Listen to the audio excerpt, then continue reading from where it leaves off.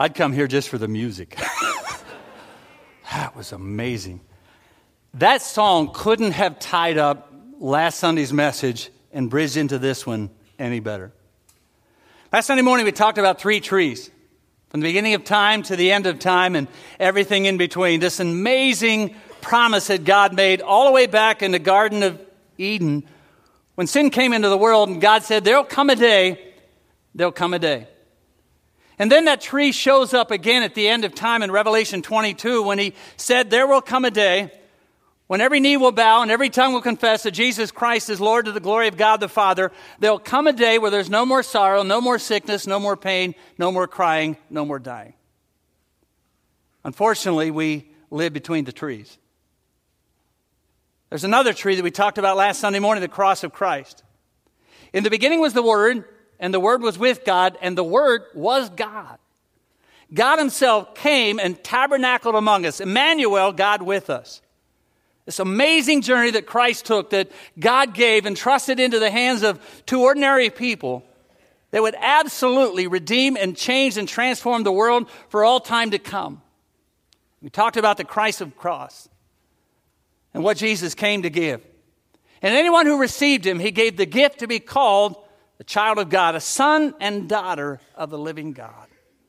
What an unbelievable gift. That's why we celebrate with such enthusiasm here, because of the gift he's given.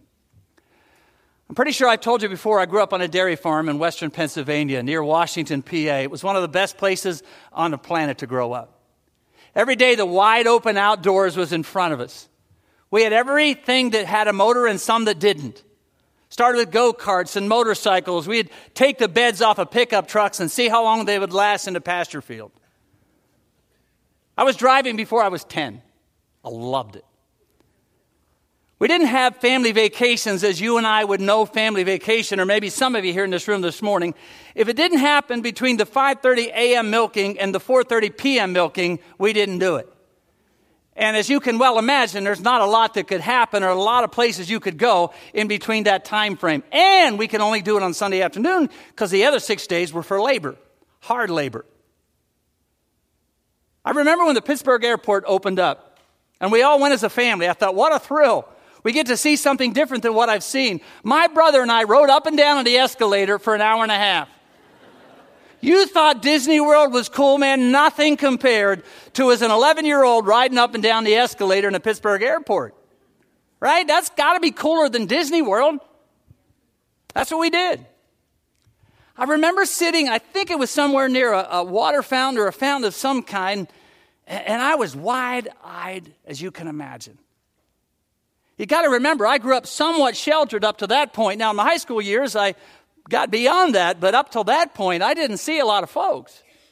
I could hear the neighbors, but I couldn't see them. There were people in front of me everywhere, and I found myself wondering, what is their story? Where are they going? What will it be like to travel? Now, you fast forward all of these years, and I find myself in an amazing position in that I have traveled to 22 or 23 countries and 6 continents around the world. I still can't believe that. And I still find myself fascinated by the stories of people. Over the last number of months, we've been sharing the stories of biblical characters. So as we get to this Christmas story, there's no way I can't share a couple of those stories. Last Sunday morning, we took kind of a bird's eye view of everything. We kind of looked at this amazing plan that God had from the beginning of time, and kind of like looking at this church from that vantage point and looking down on it. But you know as well as I do, the church is more than that. It's about the people. So you walk through the doors and you begin to see yourself and look around and you recognize there are people all over this place who have stories that you do and you do and you do and you do and you do. And this morning I want to share 2 incredible characters that I think have stories that teach us all. You know as well as I do, people can be a fascinating study. They can inspire you, they can disappoint you, they can intrigue you, they can challenge you. Some display character traits that you would want to avoid. Some display character traits you definitely want to emulate. And the 2 that I want to share with you this morning have character traits that I got to believe we'd want to emulate. One of the stories is found in Matthew chapter 1, beginning at verse 18. I want you to turn there. Matthew chapter 1, beginning at verse 18. Now you got to remember, they're writing these stories after the fact. The stories hadn't been written down. They'd been predicted for a long period of time, but they hadn't really come to be, and no one had them so that they could carry from place to place. And so they're now retelling these amazing stories through the eyes of Matthew, Mark, Luke, and John, each of them from a different vantage point, each to a different audience. Matthew was writing to an audience, and he said, look, I want to tell you how the birth of Jesus came about. It's an amazing story. You almost wish you were there at that moment, sitting around a fire somewhere, or at least listening to them begin to unfold this story. They'd never read about it before. Some of them had just heard about it. And now Matthew is writing it. You and I have read it for so many times through so many years that we almost miss the essence and power and wonder of it for the very first time. But Matthew said, look, I want to tell you a story you won't believe. This is how the birth of Jesus, the Messiah, came about. Remember, we'd been waiting for this all of our lives for centuries. Then he came. His mother Mary was pledged to be married to Joseph, but before they came together, she was found to be pregnant through the Holy Spirit. Because Joseph, her husband, was faithful to the law, he didn't want to expose her to public disgrace. Yet he didn't want to expose her to public disgrace. He had in mind to divorce her quietly. But after he considered this, an angel of the Lord appeared to him and in a dream and said, Joseph, son of David, do not be afraid to take Mary home to be your wife, because what is conceived in her is from the Holy Spirit. She gave birth to a son. You're to give him the name Jesus, because he will save his people from their sins. All this took place to fulfill what the Lord had said through the prophet. The virgin will conceive and give birth to a son, and they will call him Emmanuel, as we said this moment ago, God with us. Joseph woke up, did exactly what the angel of the Lord had commanded him, took Mary home as his wife. But he didn't consummate their marriage until she gave birth to a son, and he gave him the name Jesus. It happened on a Wednesday in a really small town in a very obscure place. All betrothal contracts were written on Wednesday. Parents of Joseph and Miriam, Mary as we know her, came together. And I'm sure when they signed that contract and drew it up, they had no idea what they had just done. They had no idea that the commitment between these two people were going to stand the test of time and the test of a challenge and would stand for over 2,000 years as an amazing set of people who were radically obedient to God. Within a year, the couple was to be married. Mary, or Miriam, was a common name. Almost every Jewish family had a Miriam because of Moses' sister, Mary. If any of you grew up in Catholic families, many of them had a Mary Elizabeth because they wanted to somehow in this lineage of people talk about not only who they are, but our connection to our religion. Joseph also had a common name. There were Josephs everywhere. She was young. He was a carpenter. I'm sure Mary was prepared to be a simple Jewish woman in a simple Jewish home, spend the rest of her life until God took her home in that environment. But God had some amazing plans in front of her. There are three basic steps to the Jewish marriage. One is the engagement. That's the contract between parents. Now, those of you who are dads raising daughters, how many of you would say amen to you like that idea? That opportunity that you have to choose for your daughter who you would want them to marry. Now, some of you are saying to yourself, I wish I would have had that choice. I did, and I loved it. My daughter went to Nyack College in Nyack, New York, had followed a pretty long tradition of couples going to Nyack College, falling in love and getting married. My wife's mother and dad did. Connie and I did. 10 months after I fell in love with that blue-eyed bombshell, we were married. Erin had heard all of these stories all of her life and knew that she was going to go to Nyack College and continued to say to me, I am not going to do what you guys did. I am not going to do what Grandma did. I'm going to go through my whole career and not get married. And I said, okay, well, we'll see. She kept her word. Y2K came about, the year 2000, and everyone wondered what was going to happen during that experience. These kids had found themselves as really tight friends living from New York to Michigan, said if anything really happens, if the Russians really do invade, we're going to find ourselves in Butler, Pennsylvania, living at Denny's house because he has enough weapons that if something happens, we know we'll be okay. And I'll leave it at that. So we invited them in. 14 of them, I think, showed up. I thought for 2 days it was 5 days. Near the end of that experience, I said to Erin, do you like any of these guys? They said, oh, no, we're all friends. I said, I like one. Okay. No, I like that one. That one? She said, I like that one. If you were to pick one of these guys to marry, that's the one I would pick for you. Well, you don't have a choice. I said, I know, but I have some influence. And I like that guy. Aaron says, okay, we're all friends. That's the way it's going to stay. But I said to you, I'm not getting married in college, and I'm not. And she didn't. Moved to sunny California. Eric finds himself in Philadelphia, Pennsylvania. About 6 months after moving to California, she called me one day and says, can I talk to you? I said, yeah. She said, no, I want an appointment to talk to you. I said, you're talking to me on the phone right now. No, I want your undivided attention. I went, oh, okay, I get that. So we made the arrangements to talk, and she said, remember that guy you liked? I said, yeah. So do I. I said, I told you he was a good choice. I don't know what to do. I said, tell him how you feel. She did. She moved from California to Butler. He moved from Philly to Butler. In March, he asked her hand in marriage. In September that year, they were married. I like the idea. How many dads would I say, amen? Betrothal was the second stage, where Joseph and Mary were during this particular time of period. It was an extremely serious stage. If you remember the story, when you see it in Matthew, it said he decided or wanted to divorce her privately. That word divorce is an unusual word when they're really not married yet. But in the Jewish eyes, in the Jewish society, they were as good as marriage. And then, of course, the third stage, and that is at the end of the year, marriage itself. When you spend some time looking at Joseph and Mary, there are a number of strong characteristics that stand out. The first one in Joseph's life is his unbelievable relationship with God. This man is fully committed to God. You don't know much about his story. You don't know much about his beginning. But you can see right away this man really understands what it's like to make a commitment to Almighty God, to be obedient, whatever that looks like. Notice it says he desired to put her away privately. Didn't have to.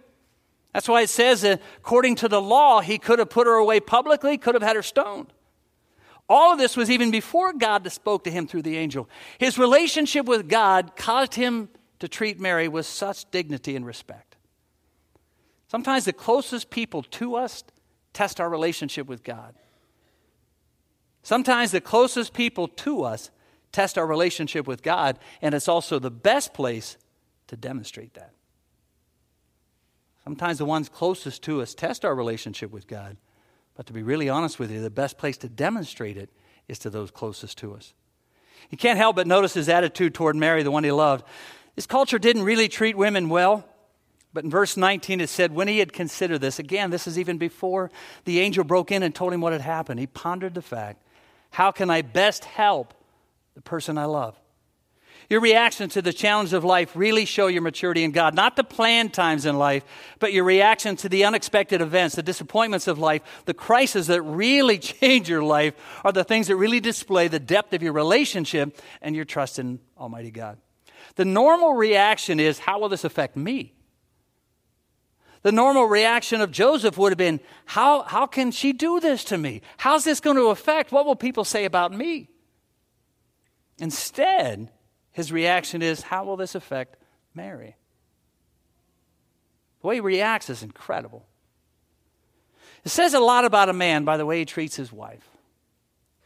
It says a lot about a man by the way he treats his life. I know I've told you the story before of Coach McCartney. He was coach of the Colorado Buffaloes, who was the founder of the Promise Keepers event.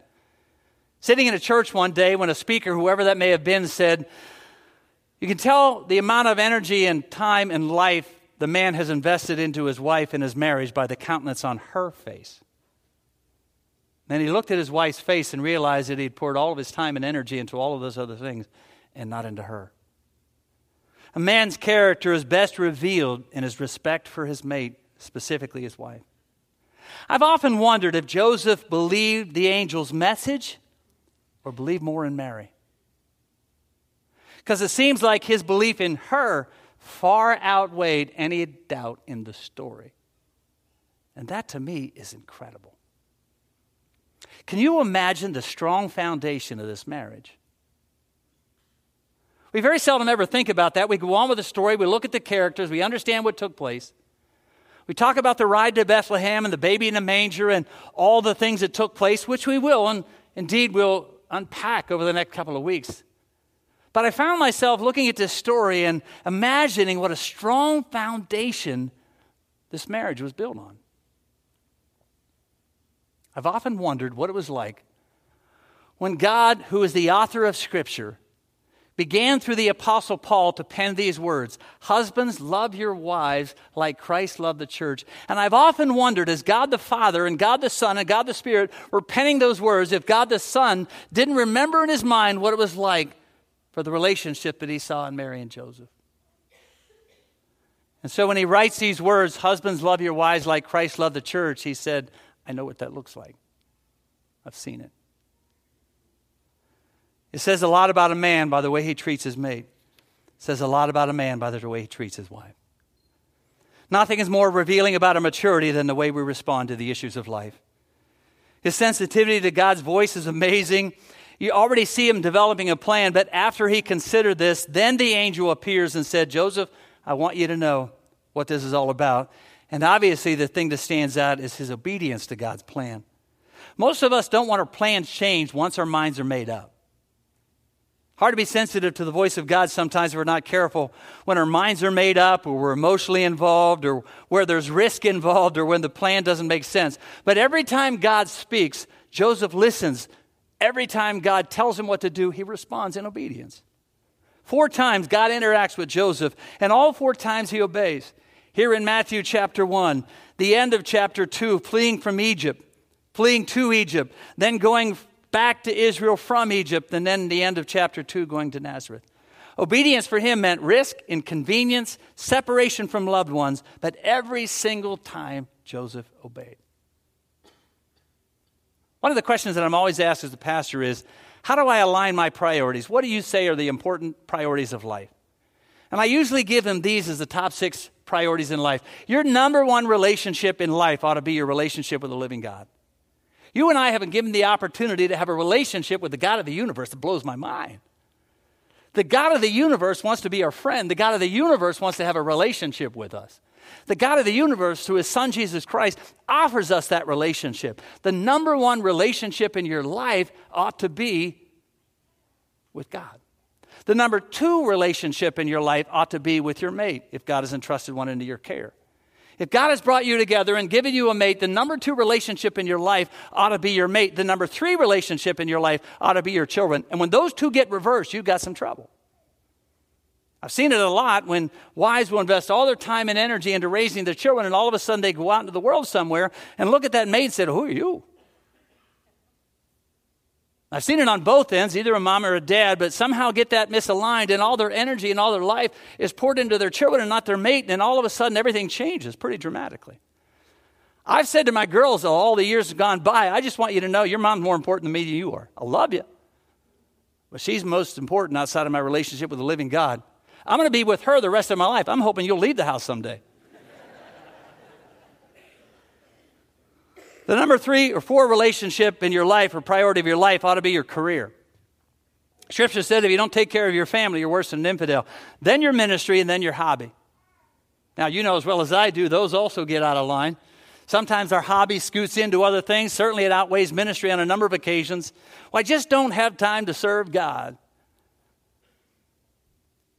God, your mate, your children, your career, your ministry, and then your hobby. And I'm here to stand to tell you, after all these years of watching people's lives, you get any of those out of order and your life will be out of order. You get any of those out of order, and I'm here to tell you, your life will be out of order. Second character is in Luke chapter 1. Luke chapter 1, beginning of verse 26. Again, the author is telling another story. One that is being written now for the very first time, one that had unfolded years before that, but now he's writing a story. He begins by talking about Elizabeth, a relationship, a relative of Mary, who happens to be the mother of John the Baptist, the forerunner of Jesus. He almost picks the story up right there, as certainly we do this morning, just because of time constraints. I only want to talk about Mary. In the 6th month of Elizabeth's pregnancy, God sent the angel Gabriel to Nazareth, a town in Galilee, to a virgin pledged to be married to a man named Joseph, a descendant of David. The virgin's name was Mary. The angel went to her and said, "Greetings, you who are highly favored. The Lord is with you." Mary was greatly troubled at his words and wondered what kind of greeting this might be. The angel said to her, "Don't be afraid. You have found favor with God. You'll conceive and give birth to a son. You're to call him Jesus. He will be great and be called the Son of the Most High.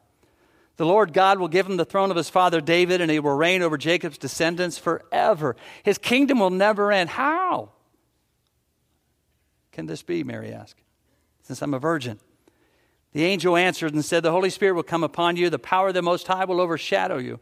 So the Holy One to be born in you will be called the Son of God. Even Elizabeth, your relative, is going to have a child in her old age. And she who was said to be unable to conceive is in her 6th month. For no word from God will ever fail. Okay. I'm your servant. May your word be fulfilled. And the angel left. Whatever you want, Lord. Okay. Whatever you want to do. Okay. What stands out to me to that story, not only obviously her answer and her radical obedience, but her age. I mean, most theologians say this is somewhere between a 14, 15, 16, 17-year-old girl. Now, if you were God, let me just ask you, if you were the angel Gabriel, and God gave you an assignment, said, I want you to leave heaven, I want you to get down, find a girl named Mary, and I want you to tell her the most amazing story you've ever heard. Get down, I'm telling you, you'll find her, tell her the story. If you were Gabriel and you began to look around all over the area to find the one that you knew was going to be given the plan of redemption, would you have chosen her or her?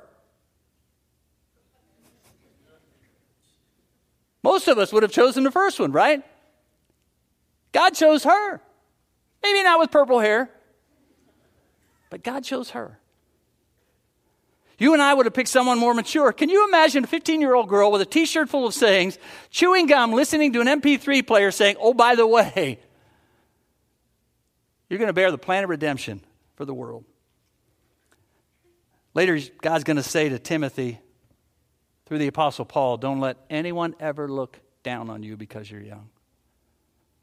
Don't let anyone ever look down on you because you're young. I've often wondered again, if God, the author of that, remembered the plan that he had made with this young girl and said, look what I did through a 15-year-old. You see, God remembered what he said to Samuel in 1 Samuel 16. Man looks on the outside, God sees the heart.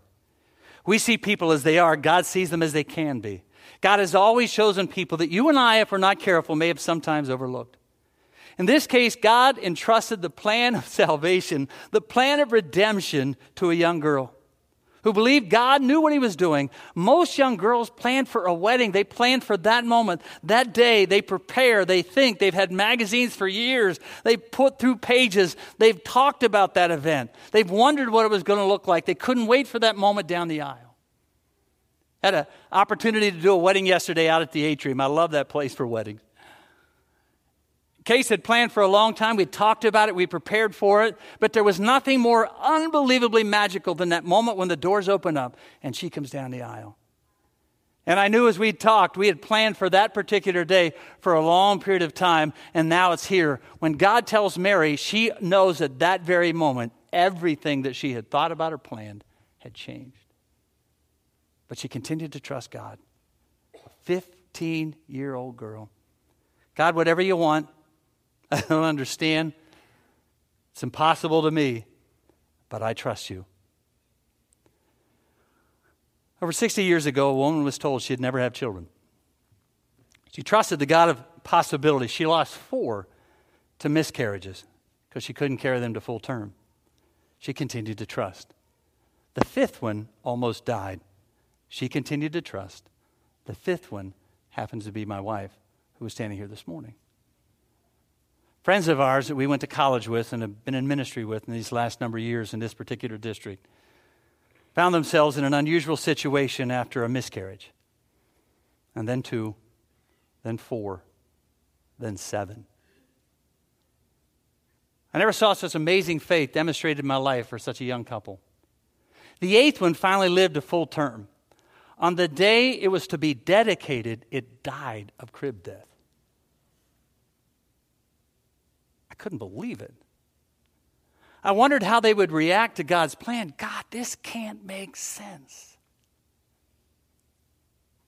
The first 2 or the first 4, the first 7 didn't make, but this? But their faith was so solid and strong, it was amazing. Today they have 2 adult children who've been used by God in remarkable ways. And they continue to serve, and they continue to trust.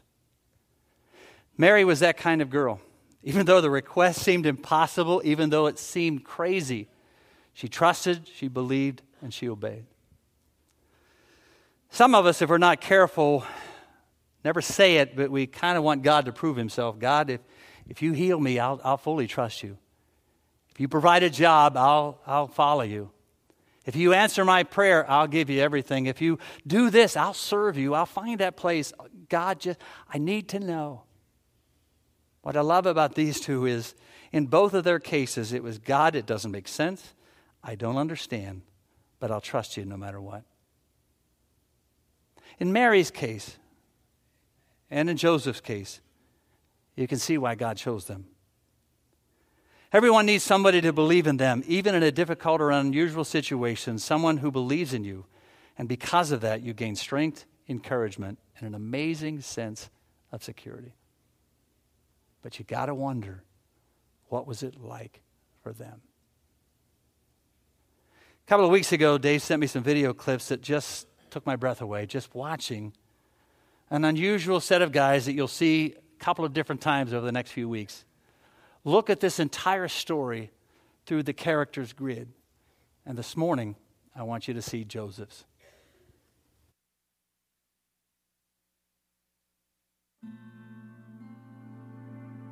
It was the scariest, most difficult, confusing, exciting, most wonderful day of my life. I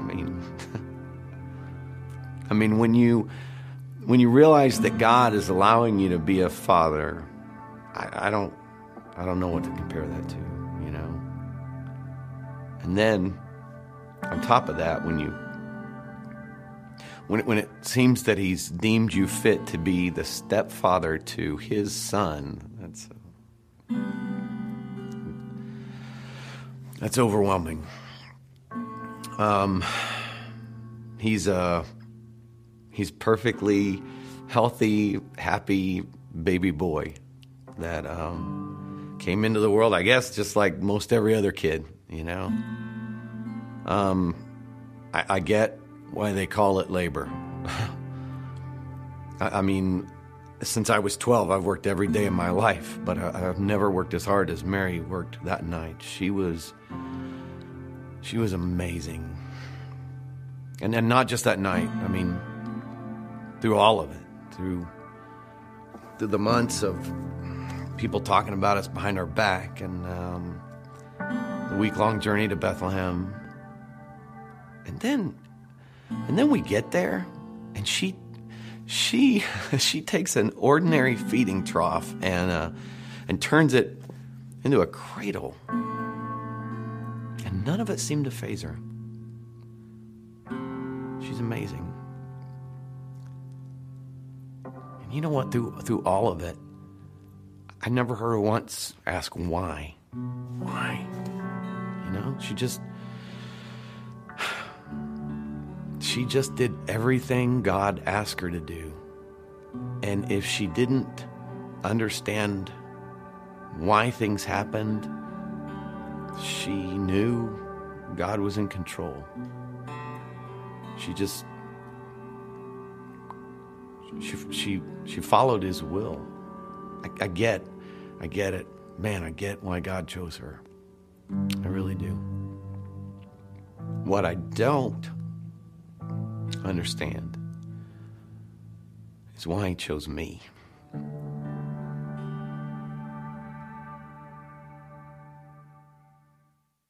Tell you the answer to that question, because he loves you.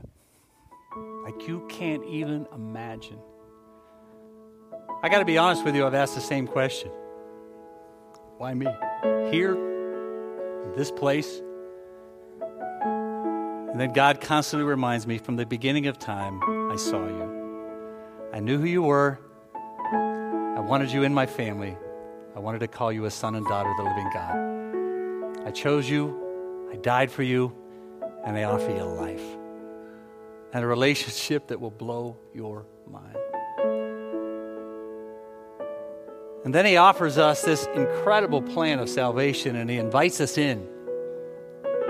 And once we do and cross that line of receiving him as Savior, from that point on, not only is that a step of obedience, I wasn't there, I didn't see it, I never saw the cross, I've heard the story, but once we've stepped over that line and invited him into our life, from that point on, every other day, every other week, every other month is a step of obedience.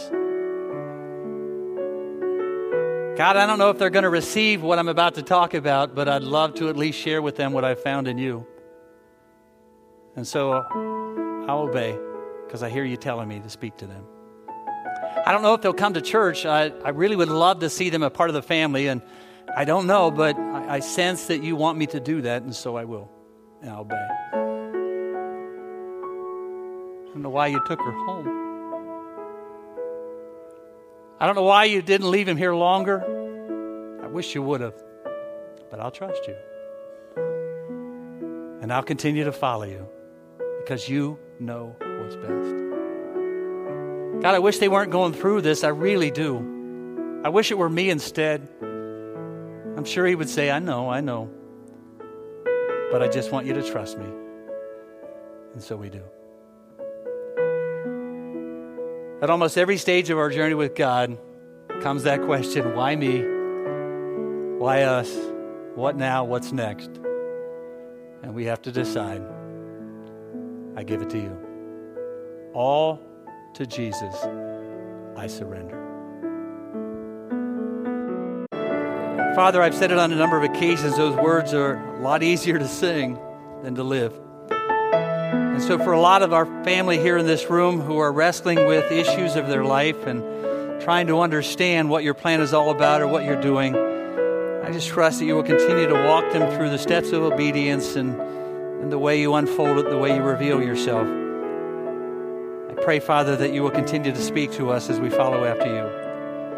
And these next weeks, Lord, as we over and over again unpack the most amazing story on the planet, help it to be one that we cherish and treasure like Mary. And remember the day when we trusted you. And remember what it's like to be a part of that journey with you.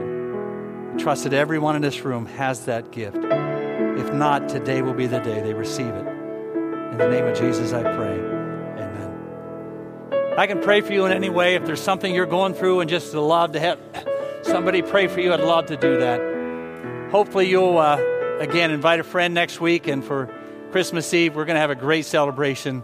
Guarantee you won't want to miss it. God bless you. Have an amazing day.